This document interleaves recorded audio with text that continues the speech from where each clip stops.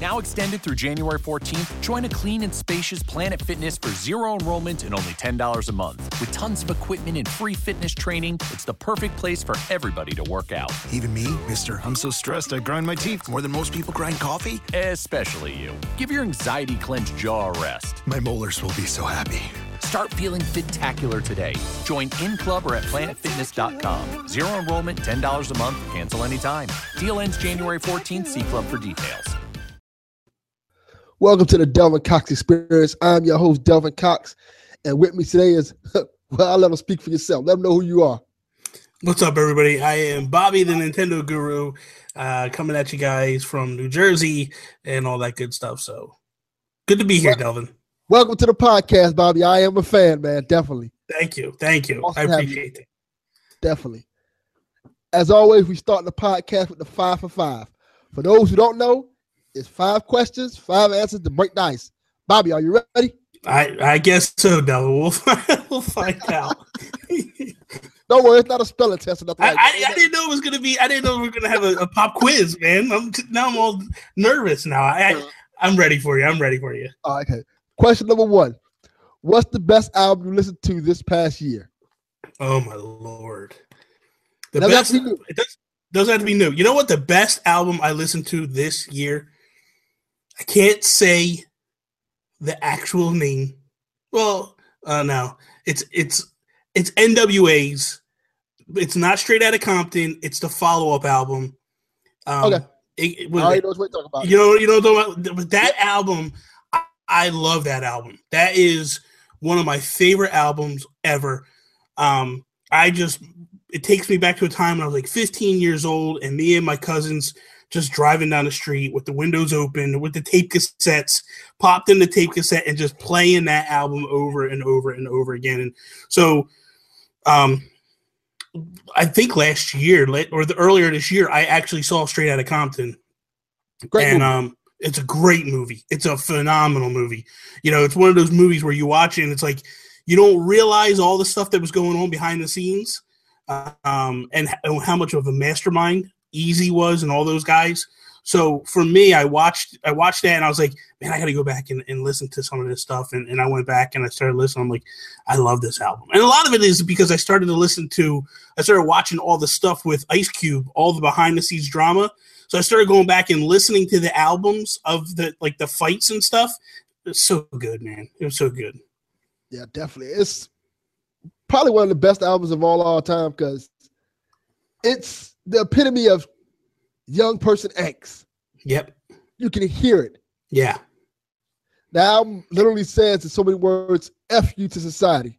Yeah. And the crazy thing about it, Delvin, is this.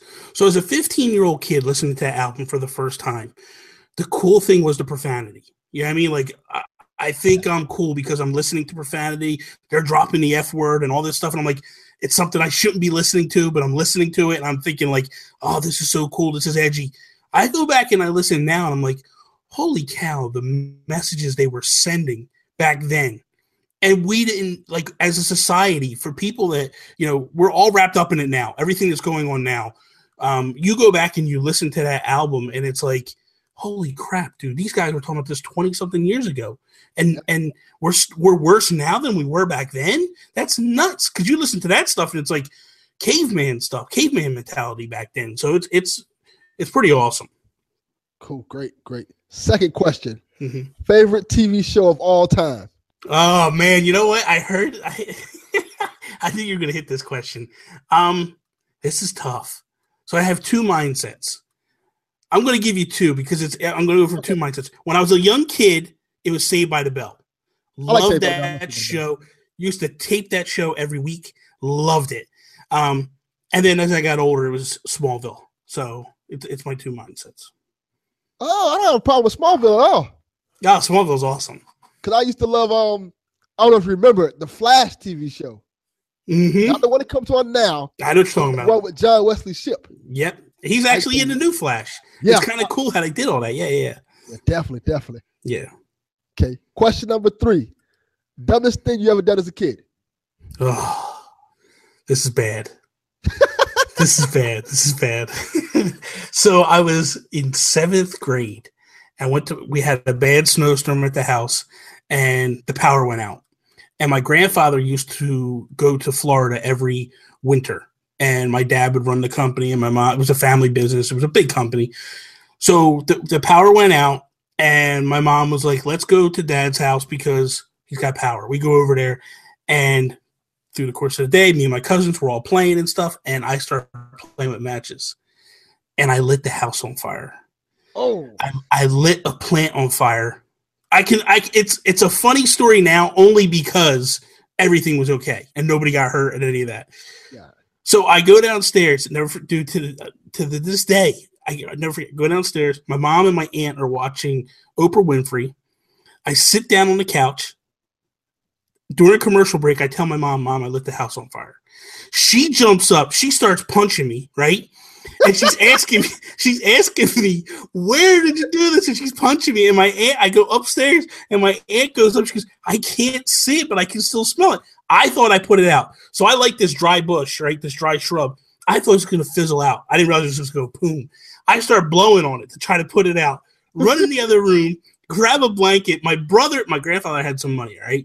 So my brother and my cousin found his stash of money, and they got $100 bills laid across the bed, and they're rolling around in the money because they just wanted to roll around in money, right? I go in and go, guys, just lit the room on fire. They look at me. They think I'm kidding. They jump up when they realize what's going on. They start throwing all the money back into the box to put it away so they don't get in trouble. I go in, I hit the plant. It goes across, hits the wall, falls down behind the dresser. I think I got it out, but apparently when I hit it, sparks went down and lit the carpet up. So I go, it was bad. So that's when I go downstairs and tell my mom, because I think it's out. My aunt's like, I can smell it, but I don't see it. Send them up to show me where it is. So I go up and I show her, here the rug's on fire. Rug caught back up on fire. My mom's getting water, throwing it on the fire, and it's not going out. She yells to my aunt, call 911. Now, this is the part of the story that gets kind of funny. My grandfather was fire chief of the town. Oh. When they called the fire in, everybody and their mother showed the chief's house on fire. Everybody and their mother shows up. And I'm telling you, there was 15 fire engines showed up. The police showed up. Every firefighter in the area shows up. And I'm sitting there like, please don't let my dad show up. That's all I want. So like, my dad's going to jail because he's going to beat me within an inch of my life. Firemen come in, they put it out. My dad comes back because what other part was my dad and my uncle, we had a contract with the big local mall. So they were clearing snow at the mall. So they were away from all this when it happened. So my dad shows up for dinner and my mom tells him, and he's like, where is he? And he whipped my butt so bad. I deserved it. But that's the dumbest thing I ever did. I don't think any of your guests will ever top that. Put it that way. Yeah, I think you might. Might be up there. I take the cake. Number one. You might literally be number one. I think. Yeah. Chalfie broke his arm, then laughed about it, bragged about it with his cousin. Yeah. That's. I got Chalfie ain't got nothing on me. Come on, man. I almost literally burnt the fire chief's house down. Dude, the firemen that came, they were yelling at me and screaming. You should know of all people, you should know better. Yep, you're right. I should know better. I just like the response that your mom gave when she just immediately started. Oh, dude, she just starts hauling off and punching me. And I'm like, what the? But it's old school. You can't do that today. Like today, she'd be locked up, my dad be locked up, all that stuff. Nah, the cops wanted to beat me up. Are you kidding me? The cops, they got me up in the room. They're like, I remember this one fireman took me up in the room. And he's like, sit on the bed and just stare at what you did and look at it and let it sink in. Honest to God, though, I'd never touched another match, other than like birthday cakes and stuff like that. Never play with fire again. I learned my lesson, man. It was a bad lesson to learn, but I learned it. Definitely. Question number 4. Mm-hmm. The top 5 Nintendo games of all time. Oh, man. Number 1, Mike Tyson's Punch-Out. That, to me, is the best game ever. Mike Tyson's Punch-Out, not Punch-Out. Yeah. I want Mike Tyson in that game, not Mr. Dream. Yeah, Mike Tyson's Punch-Out is amazing. I go to Mike Tyson's Punch-Out number 1. Legend of Zelda, Link to the Past on the Super Nintendo. Number 2, man, it's going to be a little controversial. I'm actually going to throw Breath of the Wild as number 3. That game is amazing. Kid Icarus would be number 4.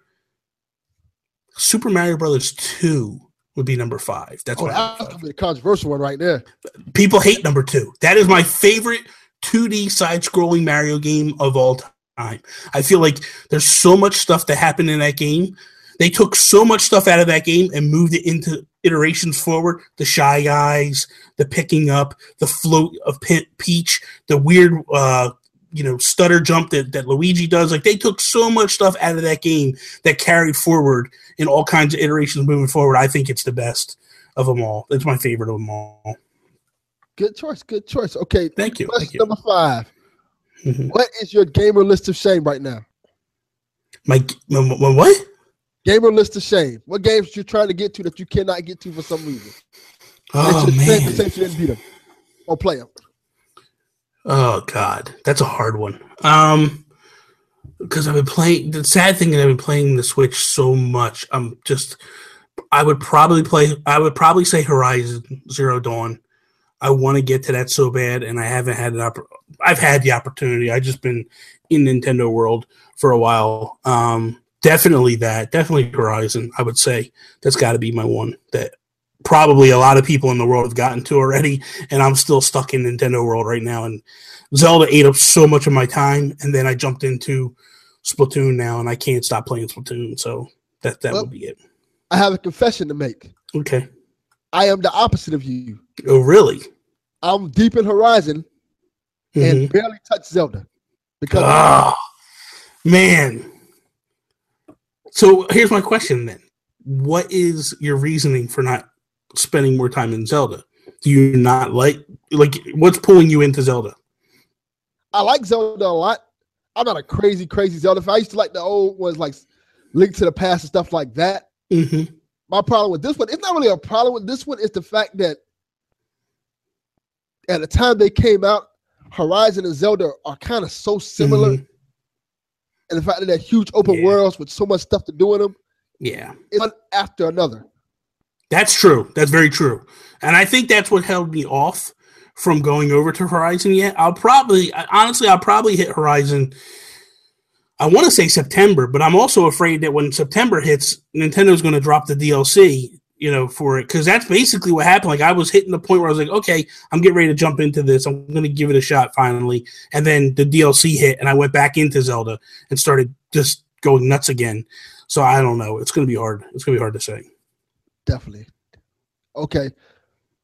Now that we got it out of the way, let everybody know who are you and what do you do? What makes Bobby special? Nothing makes Bobby special. I'm not special at all. I'm no different than anybody else on the internet. The only thing is like look, I started out doing YouTube videos. That progressed into doing podcasting. I've got a lot of podcasts. I think I'm probably, and I say this, and I mean it, I'm probably one of the hardest working people in our community. Like, I have podcasts all over the place. I'm doing videos all over the place. Like, I don't even know when I have time to sleep. It's getting to that point where it's just like I'm constantly doing stuff. But I also love how the community is growing and getting to that point where we're all just helping each other and growing our communities and stuff. It's amazing. But for me, so for what I do is I do the YouTube videos. I have a daily show that I call Nintendo Talk that I do. Then on the weekends, I do a show called Nintendo Talk Live. I do If We Ran Nintendo with Sean Capri. That's every week, an hour show. It's a podcast everywhere you go, iTunes, all that. Then I do another show with my buddy Toby called Nintendo PlayStation Podcast. And then I do a third show with my buddy Mark, but that's a bi-weekly show called the Ink Strike Podcast, and that's Splatoon based. So, yeah, I got a lot going on. Yeah, you definitely got a lot. It's nuts. Okay. Let's start from the beginning. Okay. Where did your love for video games come from?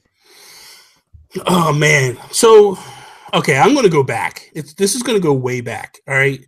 When I was a kid, I fell in love with video games, arcade cabinet games. So my grandparents used to own a bar. My dad's parents used to own a bar, and we would go stay at grandma and grandpa's house. And in the morning, my grandmother would give me and my brother like $5 each of quarters, and we would go downstairs, and she had Mr. Do and Pac-Man and all these different arcade games that they would rotate them through. Like once a month, there'd be a new game in there. And that's where I think it started, that and playing Donkey Kong and all that stuff. Like that's where it all started for me. And then one day my dad comes home with an Atari 2600. And he's like, here it is. This is the new thing. Like, let's check it out. And I remember me and my mom, my dad just sitting there playing, and I loved it. And then my mom brought home Pitfall for me, and that, I think, locked it in for me. Like, I played Pitfall, and that game, I sunk so much time into that game that it just became ingrained in me. Video games were just, like, at that point, like, my life. And I played so much Pitfall, and it was so good. There was a time where Activision, you would take a picture of the screen if you scored over a certain score, and you would take the picture and you would mail it off, and then like 3 weeks later they would send you a patch, like a patch you would put on your jacket or something. And I had all these different, I don't have them anymore, I wish I had them now, but I had all these different patches from Activision for like River Raid and like Pitfall and Pitfall 2, like just all this stuff that my mom would like come in and take a picture of the screen when I did something, and I would get this stuff, and it was nuts. Like, it was just huge for me. So that, I would say the 2600 was my start for video games, honestly. Yeah, I love the Atari 2600. It's one of those systems that doesn't get the credit it deserves. It started us. The problem is with Atari is that it caused the collapse. You know what I mean? Like, it legitimately almost killed video games in the United States. I think what, for me, and you're of that same era, you know what I mean? Like, so for me, why I love Nintendo so much is like, I look at how good Atari was, and then you look, Nintendo is just like light years beyond, just so far beyond anything you got with the Atari. And it was like, this is nuts to see. It's basically the same thing, the same processing and all that, like the same processing power, but these guys just create this stuff, and it's mind blowing. I always say Atari or Nintendo for the NES, they were giving us stuff that we didn't know we wanted. You know what I mean? Like Nintendo, like nowadays, it's like everybody sends, like, they'll tweet or they'll send emails and stuff to like Nintendo and all the devs, and like, this is what we want, this is what we need, we want sequels. And back then they were like, we would get sequels, but there would be nothing like there were nothing like the original. And like, look at Zelda and Zelda 2. Look at Castlevania 2, Mario 2. Like, you look at these games, they just went total different directions. They did all these crazy things. You were playing these games that, like, again, you never asked for them, but you would just go to the store, pick it up, drop it in the machine. It was like, it was mind blowing how good they were. You know what I mean? So that's what I think. That's where I think the love for Nintendo comes, because you see what Atari gave us, and then you see what Nintendo gave us, and it was just light years ahead of each other. So what was your first Nintendo game you remember playing? Oh, man. The first game I ever played was Mike Tyson's Punch-Out! So my uncle one day calls my dad up and says, come down, because my family was a big boxing family. My grandfather was a Golden Glove boxers in the Marines. My uncle was a Golden Glove boxers in the Marines. Oh, that's awesome. My grandfather and my uncle were friends from New York. And my uncle used to spar with Rocky Marciano. And my grandfather always got asked to spar by Jake LaMotta, but he refused to spar with Jake LaMotta because Jake LaMotta would pay guys to come in and spar, and he would treat them like knockout guys. In boxing, there's two different things. You bring a guy in to spar with you, and he's just supposed to loosen you up and get you speed and all that. Knockout guys are guys you pay extra money, and you go in there to like try to knock them out. Jake LaMotta was a cheap SOB, and what he would do is he would pay the sparring guys to come in, and then he would try to knock them out. And my grandfather heard these rumors, like he went the opposite direction. So growing up, we were a boxing family. That was just, we watched Sugar Ray and all these different guys all the time, and that was it. It was when big boxing events happened, we went to my grandfather's house, he'd buy the pay-per-view, and we'd all hang out and watch it. So my uncle calls my dad one day. He said, come down here. You got to see this, man. This is amazing. Bring the kids down. So we go down there, and he's got this NES, and Mike Tyson's Punch-Out's there. And I played it and I fell in love, and that was it for me. Like, that game just did it for me. I put so much time into that game. So, but that would be the first game I ever played, and it's to this day, like I said, it's my favorite game of all time. Well, let's take a little detour for a minute because I want to talk about what you talked about before with the. So your family was basically a boxing family. Pretty much, yeah. My grandfather boxed. My uncle used to box because my grandfather taught him how to box. When I said uncle before the spar, Rocky Mercer, that was my great uncle. It was my grandmother's brother that did it. So like when I grew up, I remember being a kid and, ABC's Worldwide of Sports and all that stuff like would come on Saturdays and stuff. And I didn't want to watch it. And my dad would watch boxing. And I was like, oh, this is so boring. And it just, like, dude, you watch guys like Roberto Duran and Thomas the Hitman Hearns and Marvelous Marvin Hagler. Like, you watch these guys growing up and you're like, these guys are phenomenal boxers. Like, we lived in an era, like the golden times of boxing. That's what I want to talk about. Yeah, like it was nothing like today. Like so we got right now, we got McGregor and Mayweather going up, right? And that's the big talk of the town right now. But honestly, I feel Mayweather, De La Hoya, Mosley, all these guys, they destroyed boxing. They created this contract where all De La Hoya's guys went to HBO, all Mayweather's guys went to Showtime, and the titles are stuck on different channels. These guys will never fight each other. Dude, I grew up at a time where like Alexis Arguello and, Pryor, they fought all the time. They fought wars, and you had Roberto Duran that would fight Sugar Ray and Thomas Hearns. Like, how many times you see Hearns and Leonard fight? And how many times you say, like, dude, Hagler Hearns is probably the greatest fight we ever saw in our time. Like, those two beat the hell out of each other. And Hearns was a phenomenal boxer. He just don't get his due because Leonard just owned him every time he fought him. So I grew up at this time, like during this great era of boxing, and like I said, my grandfather, like my grandfather was 66 years old when he died. I remember one time I went to his house. Went to the bar, and he asked me to help him get some stuff out of the garage. And we went out there, and it was me and my cousin and my grandfather. And we're looking at the speed bag, and me and my cousin are hitting the speed bag. And I'm like 16 years old. No, I'm 17 because I'm driving at the time. So I'm like 17, 18, something like that. My cousin's 2 years younger than me. We're goofing off. We're hitting and my grandfather starts to like show us how to hit the speed bag. And he's probably in his late 50s at the time. And I'm goofing off, and I'm like trying to do it, and I can't do it. And he gets so pissed at us, and he pushes us aside, and he starts hitting the speed bag. And I'm telling you, he's wailing this thing like you watch the Rocky movies, and that's what it looks like. And I'm like, holy cow, man. Like, this guy's 50-something years old, and he's hitting the speed. And I got news for you. You hit a speed bag properly, it's not easy to do. It is one of the hardest things you'll ever do, is to keep a controlled flow of the speed bag going. And he's just rattling away, man, just going at it. And it was, it was what we grew up on, man. It was amazing time. Like, like I said before, they owned the bar, and he would call, like, my dad would call him up and go, Dad, you're going to get the fight. We watched all the Tyson fights. Every time Tyson, like, that was a spectacle. You know what I mean? Like, Tyson was a spectacle. And that's what makes that game so amazing, is because you would go up against Mike Tyson in Mike Tyson's Punch-Out, right? And he's the first minute and 30 seconds, he throws uppercuts. And if he hits him, you go down. But that was how Tyson was. You know what I mean? Yeah. Like, Tyson was a unicorn that, like, he would come out of that corner. He would run out of the corner, right? He'd run to the other side of the ring. He'd start throwing these crazy uppercuts that when he hit, he would knock your head off. It was nuts. And I gave an analogy to Sean Capri. We were doing an episode of If We Were Nintendo, and I gave it an analogy to him because I was talking about Nintendo and how they were coming into the Switch. And I said, it looked like when Mike Tyson knocked out Trevor Berbick.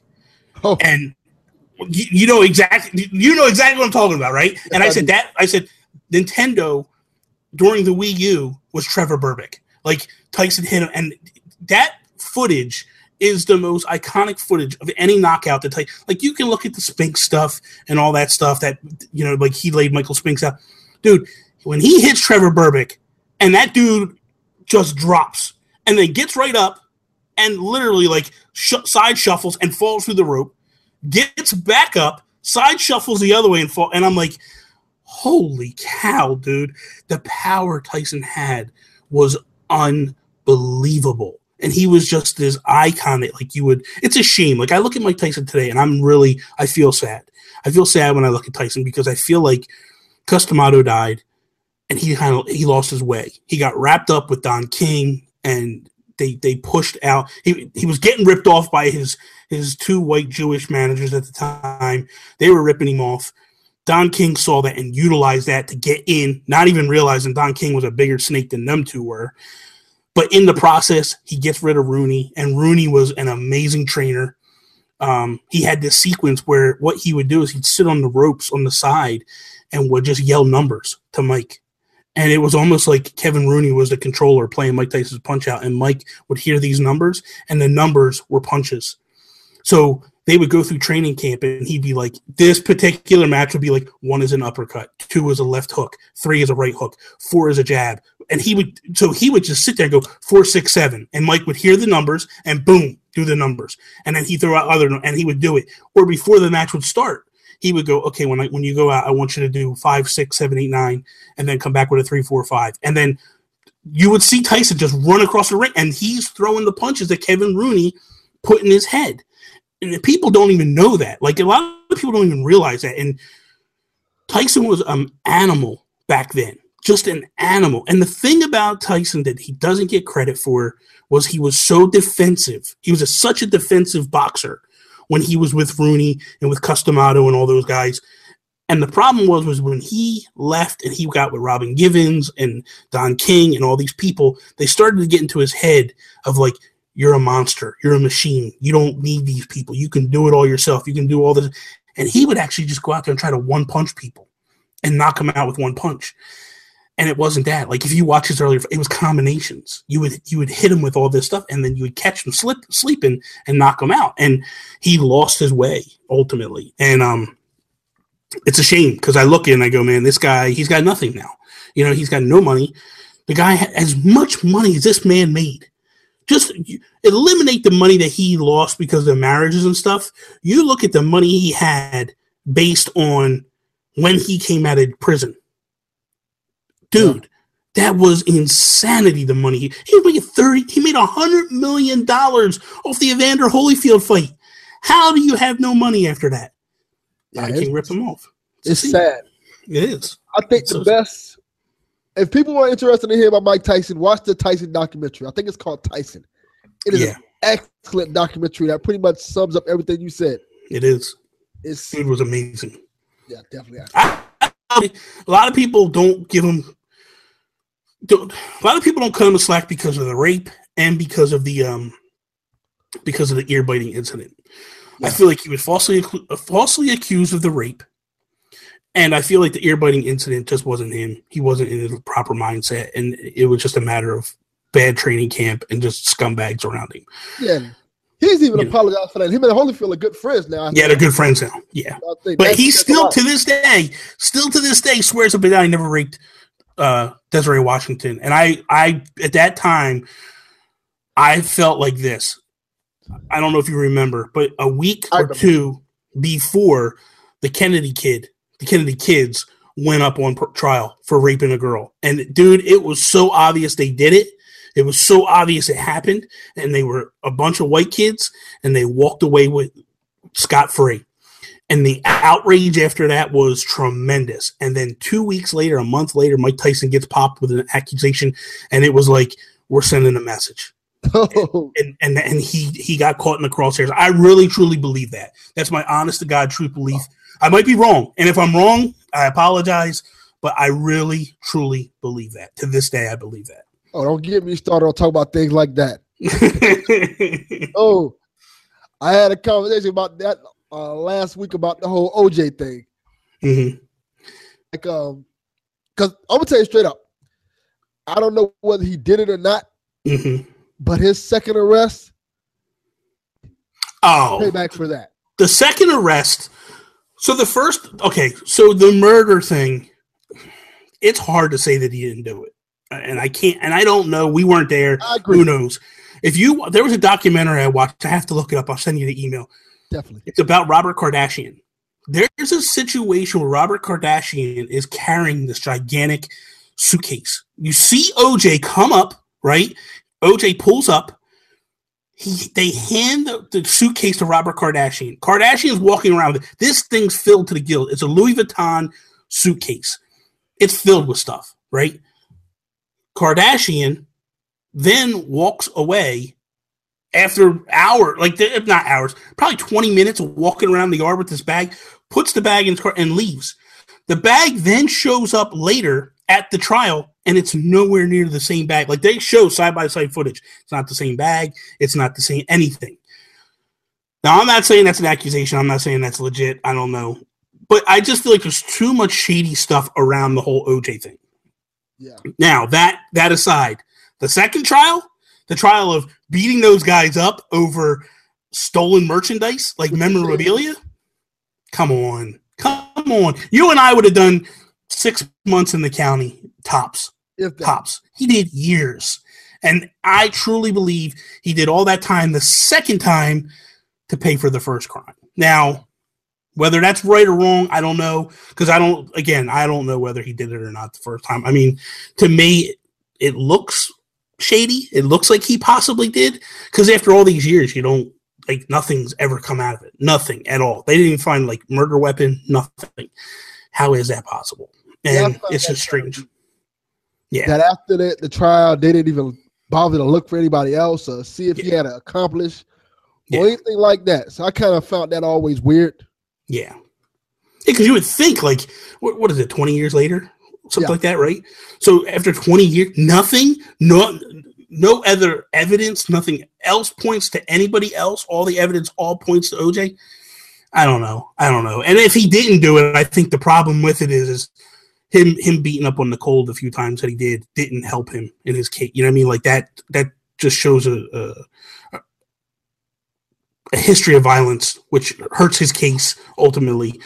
I think the sad thing we're since the OJ thing, we're in a weird place as a world where we basically convict our people in the media before anything even happens. I agree.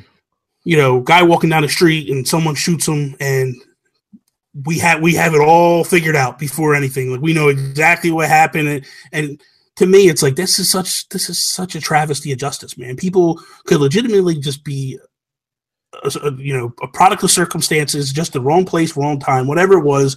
But nope, in the media, we got it all figured out before it even happens. And then next thing you know, and I think a lot of that has to do with the O.J. Simpson case, the Mike Tyson stuff, because it's all sensationalism. You know what I mean? Like, they want to get that moment and they want to just milk it for everything it's worth. And it's like, and 2 weeks later, they're talking about something else. And it's like, I don't know. I'm not a fan of the media right now. So I 100%. We went off on a tangent. We got to get this thing back in track. Let's get. All right, let's get back on track with it. So, who were some of your inspirations to start podcasting? What got you in the game? Okay, so podcasting, I gotta say Kevin Smith. I was listening to the Kevin Smith podcasts that he has, Hollywood Babylon, Smodcast, all that stuff. Like, I love them shows, and that was my first time getting into podcasting. And then from that, he would always sit on his show every other week and be like, you guys should be podcasting. You know what I mean? Everybody should be podcasting. Yeah. I mentioned on this podcast before that exact same thing you said got me into podcasting. Yeah.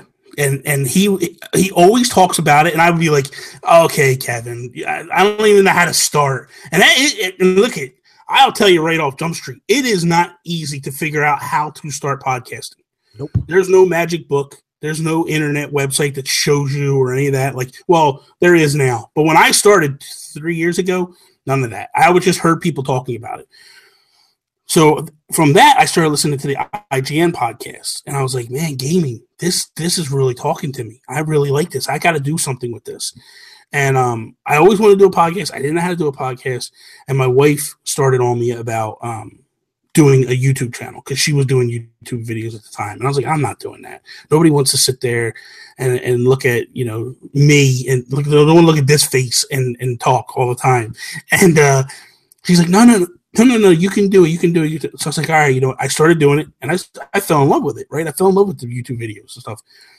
And in that, people started coming to me and they're like, hey, do you want a podcast with us? You want to be a guest on my show? And I'm like, absolutely. Are you kidding me?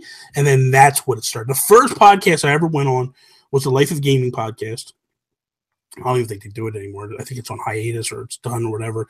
But I went on that show and I was like, this is amazing. And they brought me on a couple of times. I'm like, dude, this is so cool. I got to figure out how to do this. And then I had a friend, Mark Carabin, Work Whistle podcast, who was doing it. And I just started asking questions. I'm like, Mark, how do I get an RSS feed? And how do I do this? And how do I do that? And he gave me everything. And I'm thinking to myself, he's not going to tell me nothing. He don't want me to be doing podcasts. He likes competition.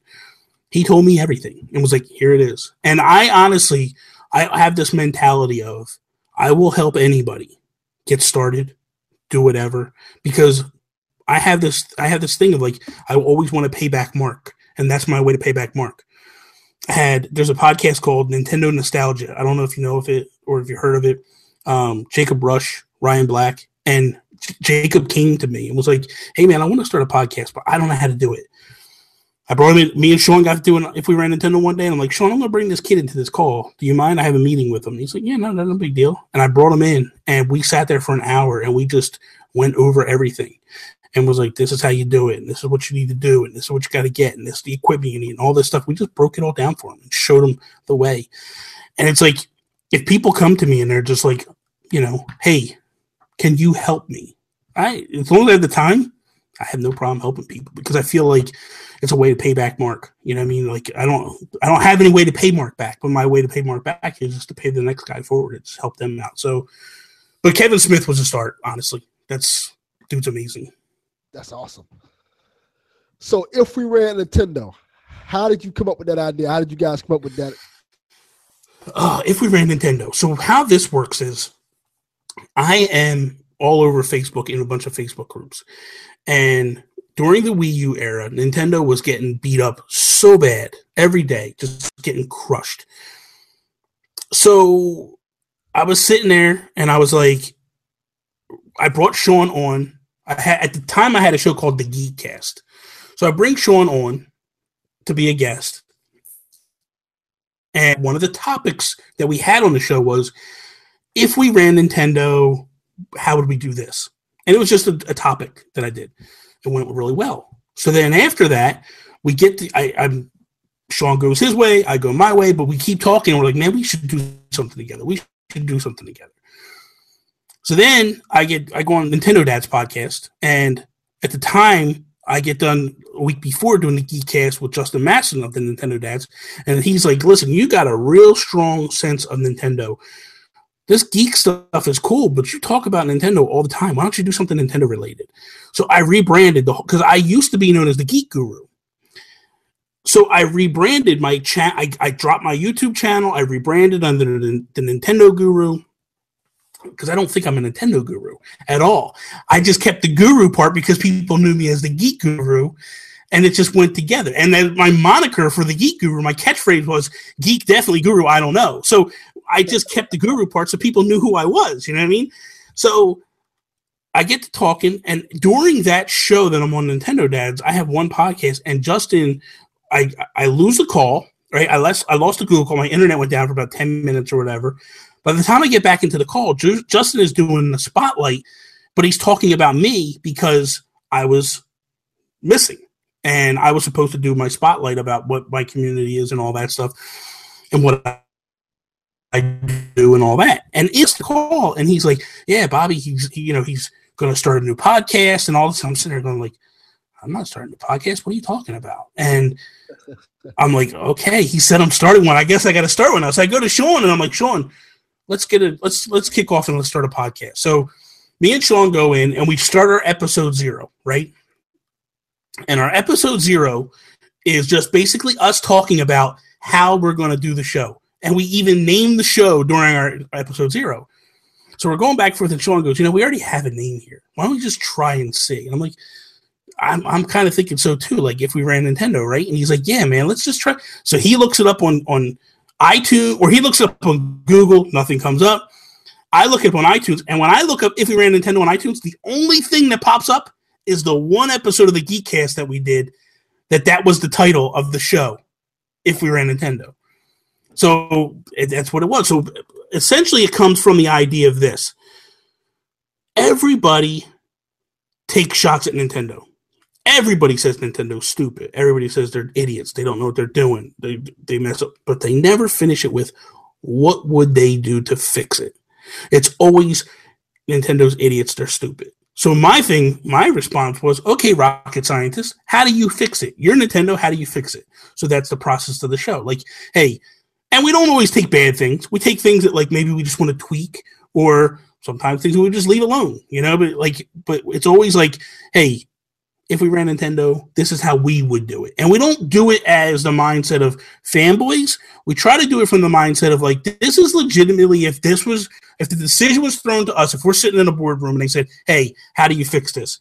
Or how do you handle this? Or how do you approach this? This is what we would do. And that's where it all came from. Sounds awesome. Thank you. Okay. Now we get to the good stuff. Nintendo dropped the console earlier this year. Yes. You may have heard of it. It's called the Nintendo Switch. Oh, that thing. Okay. I thought you were talking about the 2DS XL. Okay. You're talking about the Switch. Okay, I got you. Nobody talk about that thing.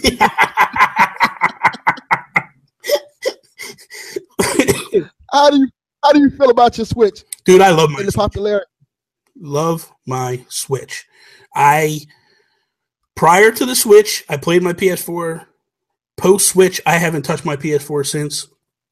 I love this thing. I love the fact that they gave us what they promised us. They said, we're going to give you a console that you could play at the house on your TV. And then, oh, by the way, you can actually pick up that console and go someplace, and you're not going to lose fidelity, your frame rates, all that's going to stick for the most part. And you're going to be able to carry on and continue that game on the go. I take my Switch with me to work every day. Like during Zelda, I would sit at work and I would like literally, I was the type of guy that would like when lunch break would hit, I would get up, leave my office, go down to the corner at the deli, pick up a sandwich, bring it back to the office, eat, done, go about my day.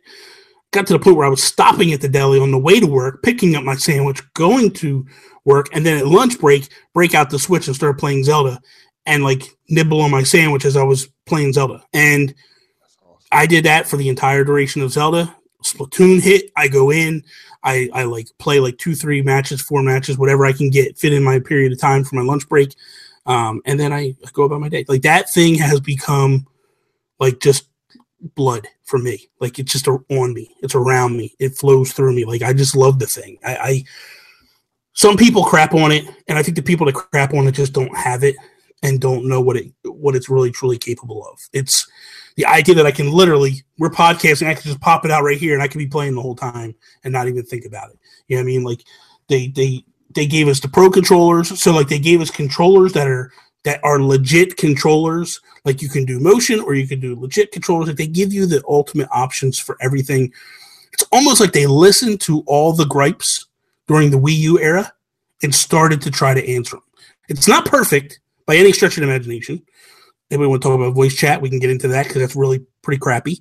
But ultimately, the console itself, what the thing is meant to do, the main number one function, play games, I think it does it as good, if not better, than anybody in the market.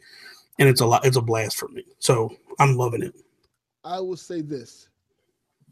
I think the Switch is the perfect secondary console. In terms of like, if you already have an Xbox One or a PS4 and you want another console, I would recommend getting a Switch. I think within 5 years, those words will come back to haunt you. That's my opinion. I think within 5 years, it will become the number one console. And the reason why I believe that is in future iterations, it's going to get more powerful. Because I truly believe, I've preached it over and over and over again, I think it starts to become like the iPhone, where Nintendo just upgrades the tablet. and it becomes more powerful as time goes. And it starts to close that gap between, it'll never be whatever Sony and Xbox are, but it'll close the gap. And once they close that gap and they start giving third parties more raw power, you're going to see all the third parties going over, and then you're going to start seeing people go, hey, man, do I want to play Madden just strictly at home? Or do I want to take Madden over to my buddy's house and the four of us sit around a kitchen table and play Madden together right there talking, and we all have our own console? Do I want to play Call of Duty at home on a headset, or do I want to do a game that, like, look, Delvin, I don't know how you were, but when I was a kid, right, my parents once a month, twice a month, on a Friday night, Saturday night, they call their brothers, their sisters, their best friends, all that. They'd all come over. They bust out the board games, Trivia Pursuit, Monopoly, all that stuff. The parents would all sit in the kitchen, gather around a table, playing a board game, having snacks, and the kids were in the other room watching movies and stuff. I think Nintendo gives families the abilities to go back to that in a weird way. And I think if you gave me the choice of sitting on my couch playing Grand Theft Auto 5 with my buddies, or the opportunity to run down the street to go to my buddy's house and all of us meet up and play that way, I'd rather play that way all day long. Now, at this iteration, it's not there. But I think 5-6 years down the road, I think it starts to close the gap. And I think that's when things really change. What it's doing now is really, truly strong. And the idea of what it's doing is amazing. What it's doing is it's answering the call to the United States, to Canada, to Europe, but also Japan. Xbox One doesn't sell in Japan. A lot of that has to do with the fact that they just don't buy American products. Another part of that is they don't buy consoles. PlayStation 4, their sales aren't that strong compared to the United States. So what Nintendo was able to do was cater to the Japanese, but also cater to the Americans. And if they can make that tablet just get more powerful as we move forward and appease you and me and the guys that want their Xbox Ones and their PS4s, they win. In my mind, they start to win and close the gap. Sean Capri came on.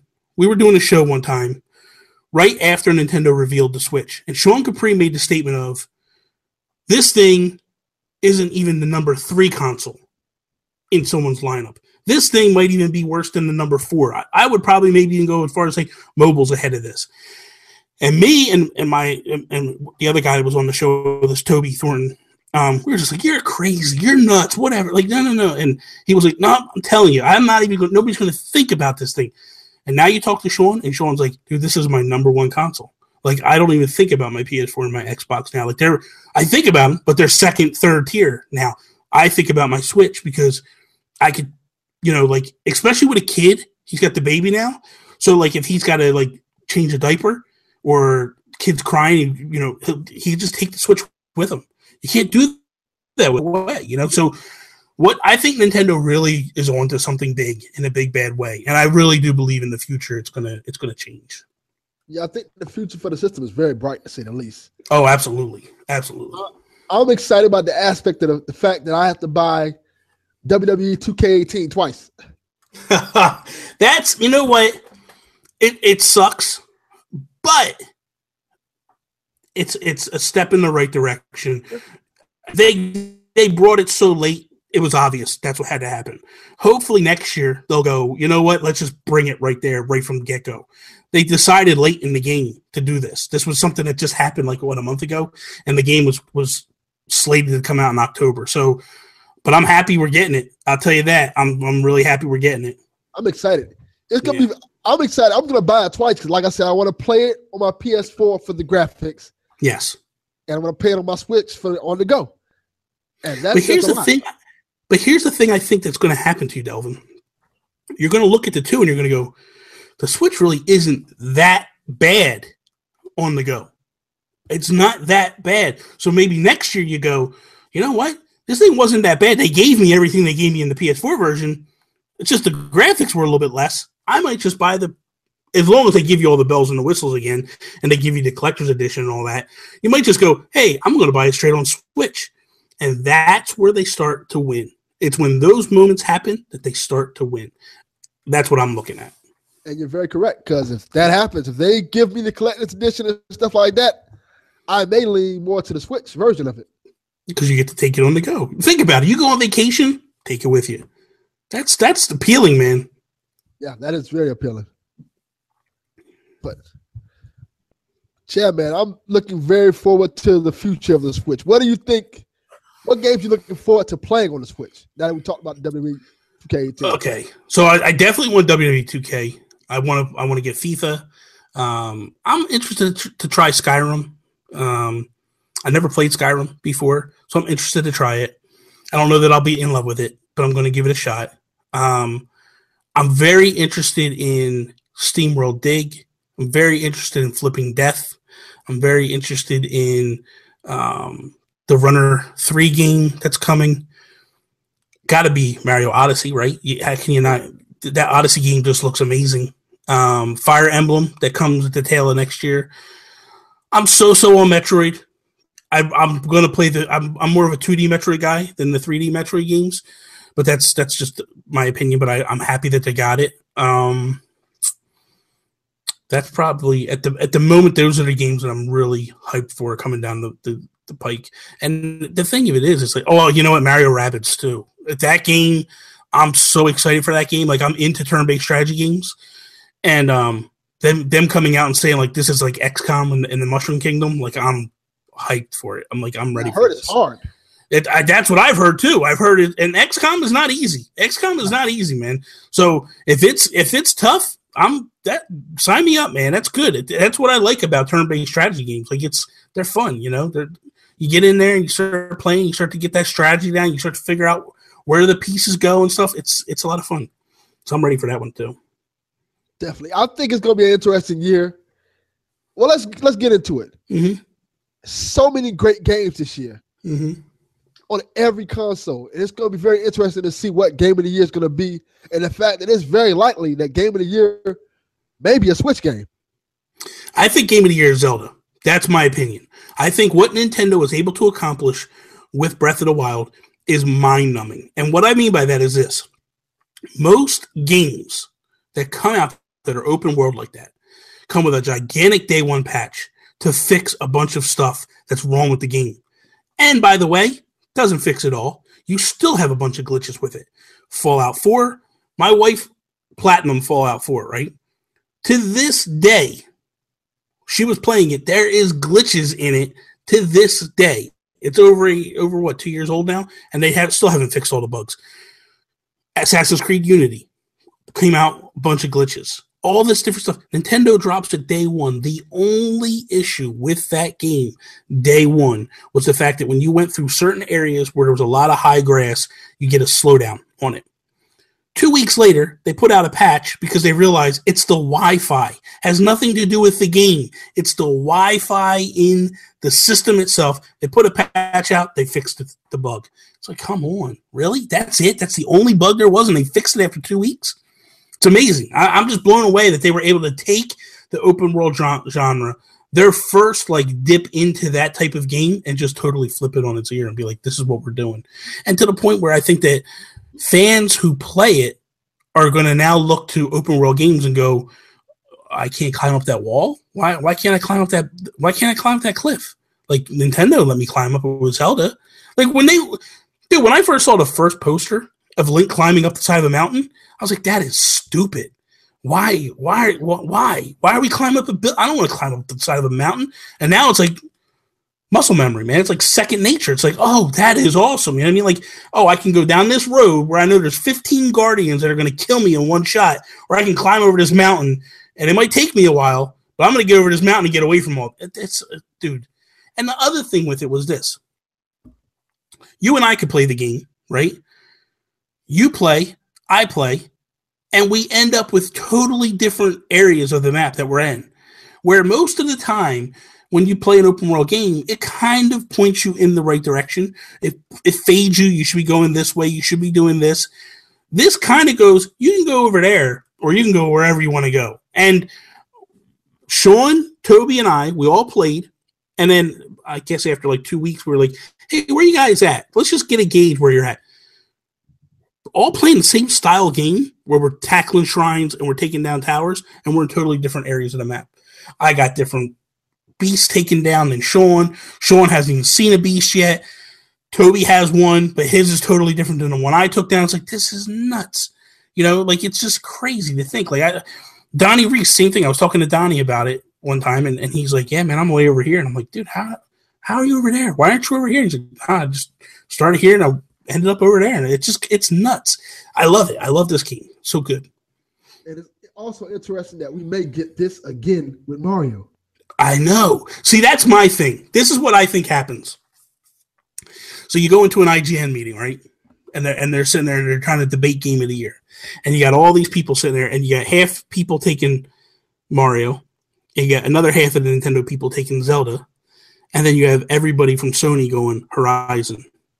And ultimately, Horizon would pull more votes than Zelda or Mario because them two are eating each other up, kind of, in some degree. So that's my biggest fear, is what would happen. But I don't know. We don't know what's going to happen with Mario. Mario could be a dud, honestly. We don't know yet. We haven't played it, but it's gonna be interesting. I think they could potentially have 2 games. That's what blows me away. Nintendo, for people that are going like there's no games on Nintendo, you look, they're putting out an exclusive game every single month. How do they have no games? It blows me away. And you look at like year 1 of the PlayStation 4. There was no PlayStation exclusives in terms of from Sony first parties. They had Infamous, and that was probably it. Nintendo puts... And Infamous wasn't even that good compared to the other 2. You know what I mean? So when you look at it, you go, man, this is... Like, Uncharted was supposed to be year 1. Didn't happen. They pushed it. We knew that was going to happen. But that's fine. Let them take their time because they do phenomenal games. But when you look at it, you go, like, how in the world are you saying that Nintendo has no games when, okay, I could have bought a PlayStation 4 year 1, but all the games were on the PlayStation 4 were on the Xbox One. Flip a coin, which do you want? And that's what you have. But Nintendo, they don't have third-party support. Theirs is all indie and self-sufficient. Like, dude, there is new games every week that are coming out for the Switch. And I'm like, I got 29 games on my Switch. That is insane. I'm not even into 1 year yet. We're 6 months after, and I got 29 games on my Switch. That is insane, the amount of stuff that's coming out. I'm ecstatic as a Switch owner, man. I love it. Yeah, it's definitely cool to see the comeback. Let's just call that, because that's what Absolutely. Because they were down and out, man. There was people that were talking about if the Switch don't work, Nintendo is done. They're going to have to go third party. And I'll tell you what, they ain't going third party anytime soon because they are crushing it right now. So I honestly don't want to see that. No, me neither. I think it hurts the gaming industry because Sony has nobody to copy at that point. It's the truth, though. It's the God's honest truth. Sony copycats Nintendo so much. Microsoft does try. Look at Nintendo leads the charge. They always have. These guys look at what Nintendo does and they go, "We're going to cherry pick and try to make it better." You know, like they came out with the Wii. Sony gets the Move, which is almost identical to the Wii, and then we get Kinect. Contrary to revisionist history, when Nintendo announced the Wii U, Sony changed the narrative on the Vita to say you can do the same thing with this as you can with the Wii U, the gamepad, and Microsoft did what was it? The Xbox, the smart glass. So they both started following, and when Nintendo flopped, that's when they backed off of that and we're like, no, we're not doing that. So honestly, like they copycat a lot of what Nintendo does, and that's what I like about Nintendo. Nintendo is not afraid to take chances with their hardware and try new things.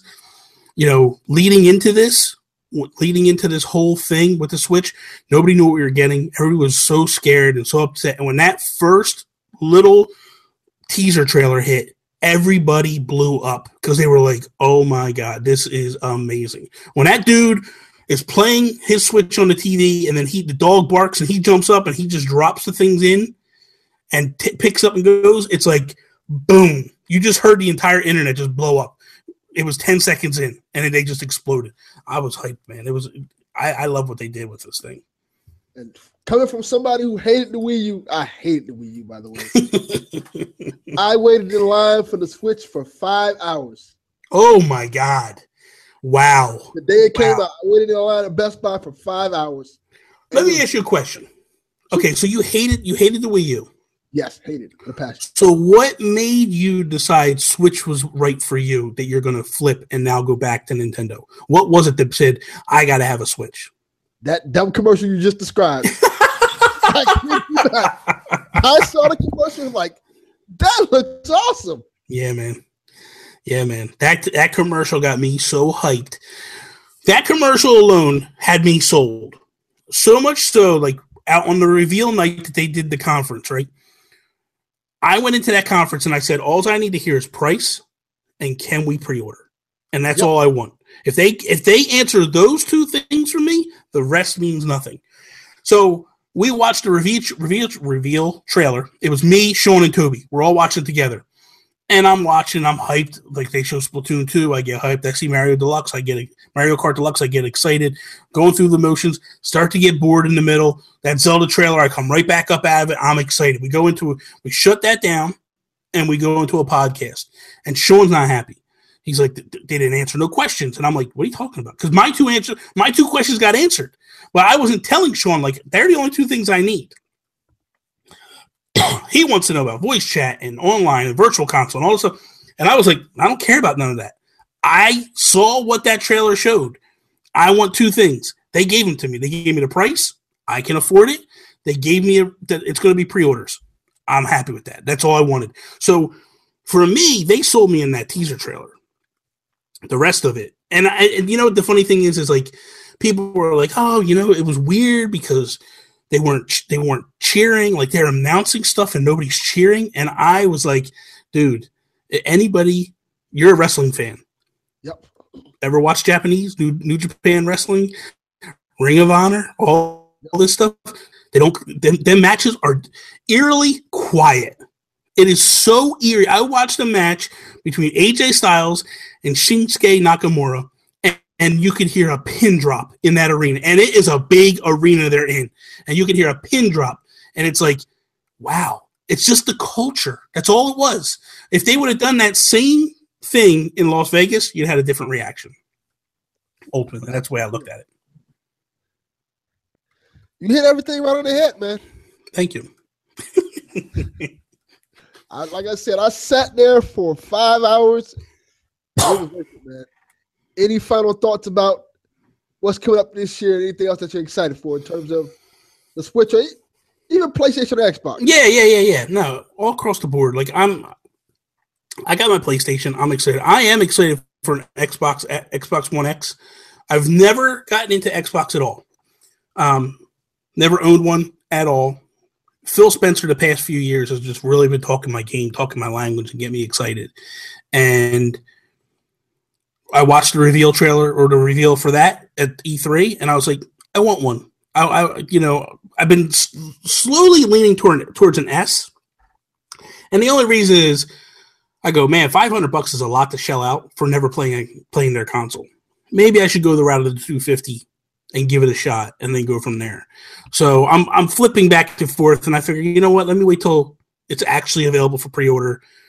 It'll probably be closer to Black Friday, see what kind of deals Amazon has, and then go from there. I could probably pick one up on the cheap from Amazon and then let my wife just bombard me for Christmas with a bunch of games. I'll just be like, contact Sean, find out what games I should have, and let him tell her, and then I'll be happy, and I'll get it. But Xbox has me excited, honestly. Xbox One.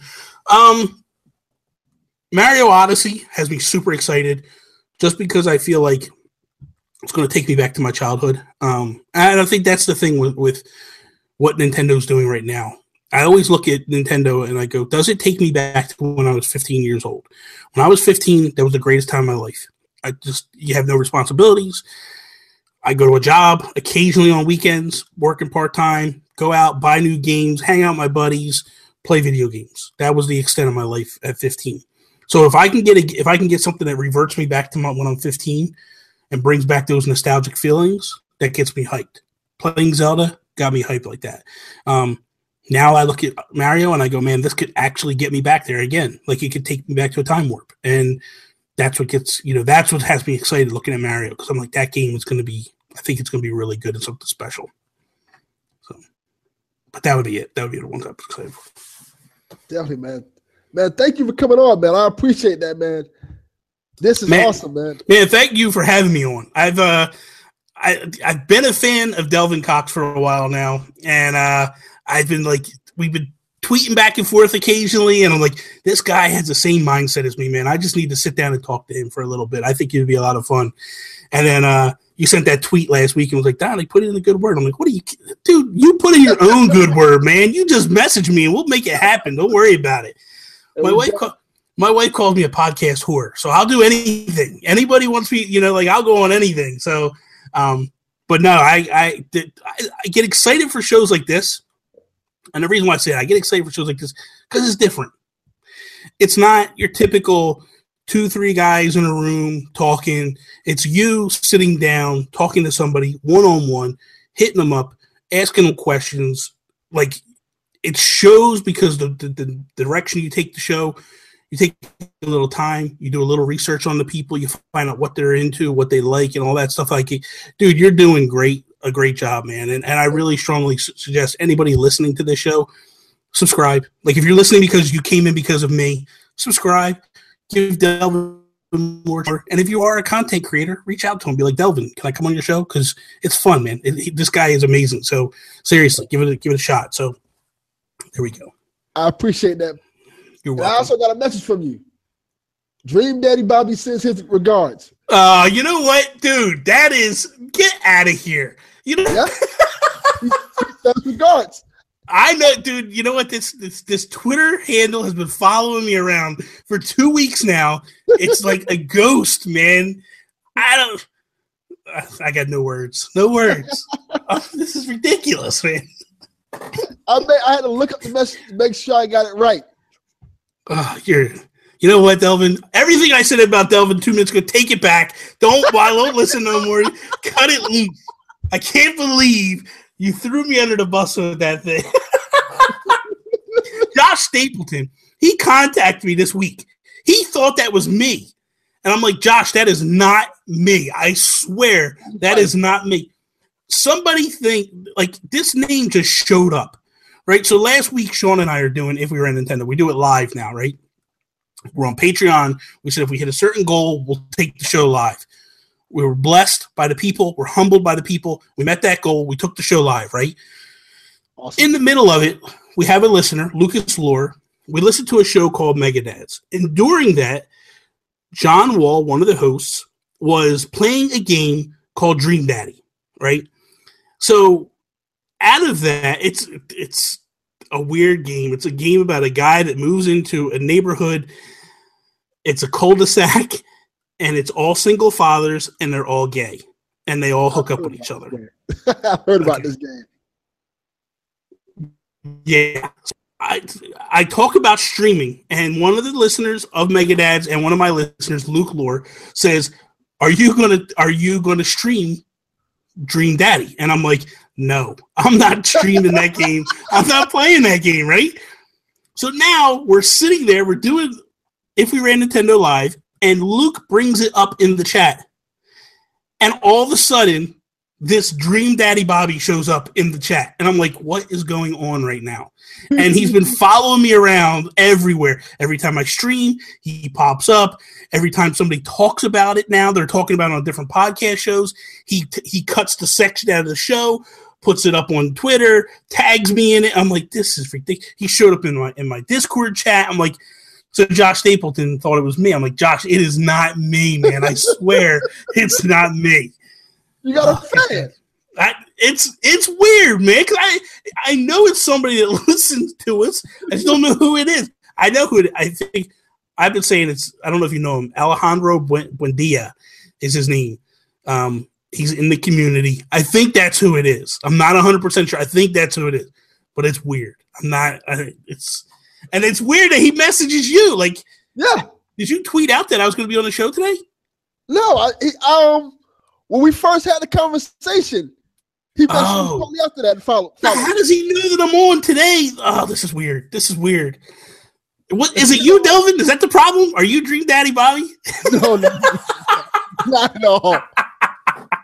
Josh, question Delvin. I think Delvin's on to it. I think Delvin knows who it is, or Delvin is the. I cannot possibly him.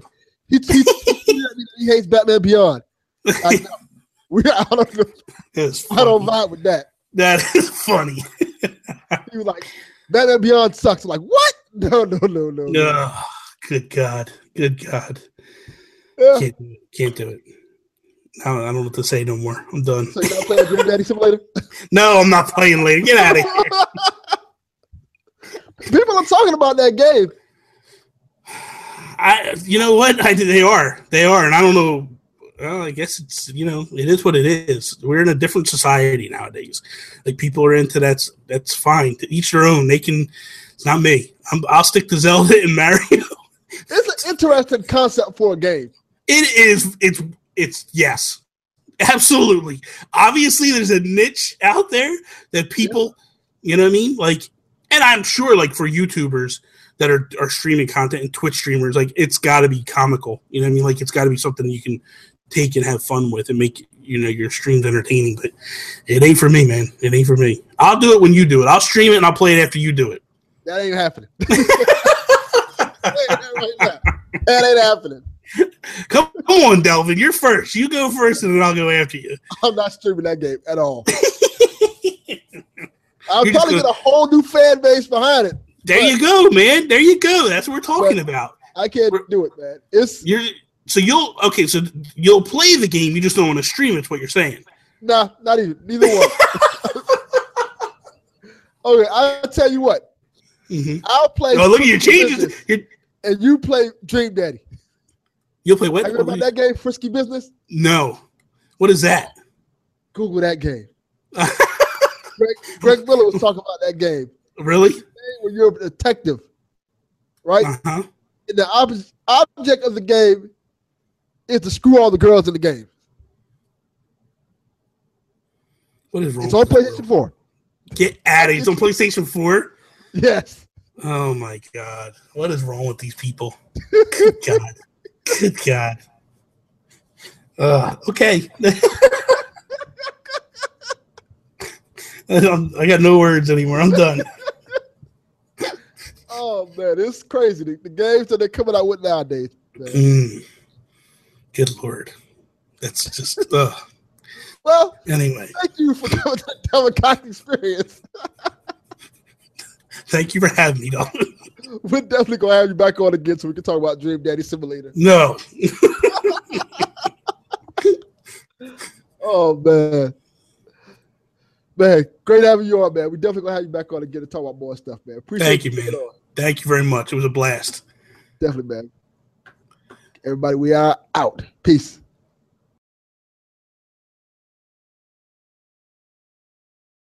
Hi, I'm Flo from Progressive. Being a baseball fanatic like me can be stressful. It's not all sports points and touchdowns. So Progressive is going to help you take your mind off your team for a moment. Instead of thinking about how they missed that goal point score, think about the Name Your Price tool from Progressive, letting you choose coverage options based on your budget. Unlike your team that missed the end zone net area.